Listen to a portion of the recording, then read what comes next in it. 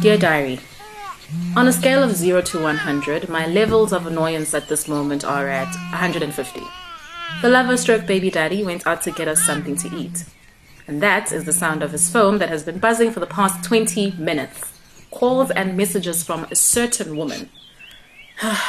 Let's just call her she who shall not be named.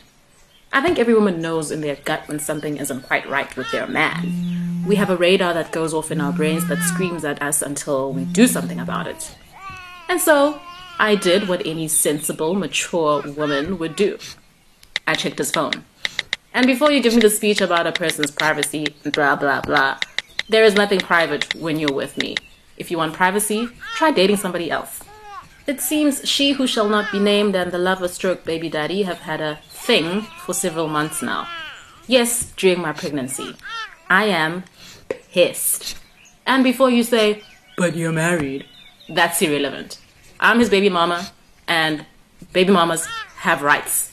I mean, the nerve of this guy to do this to me at a moment like this. Unbelievable. He's back. And he has a lot of explaining to do.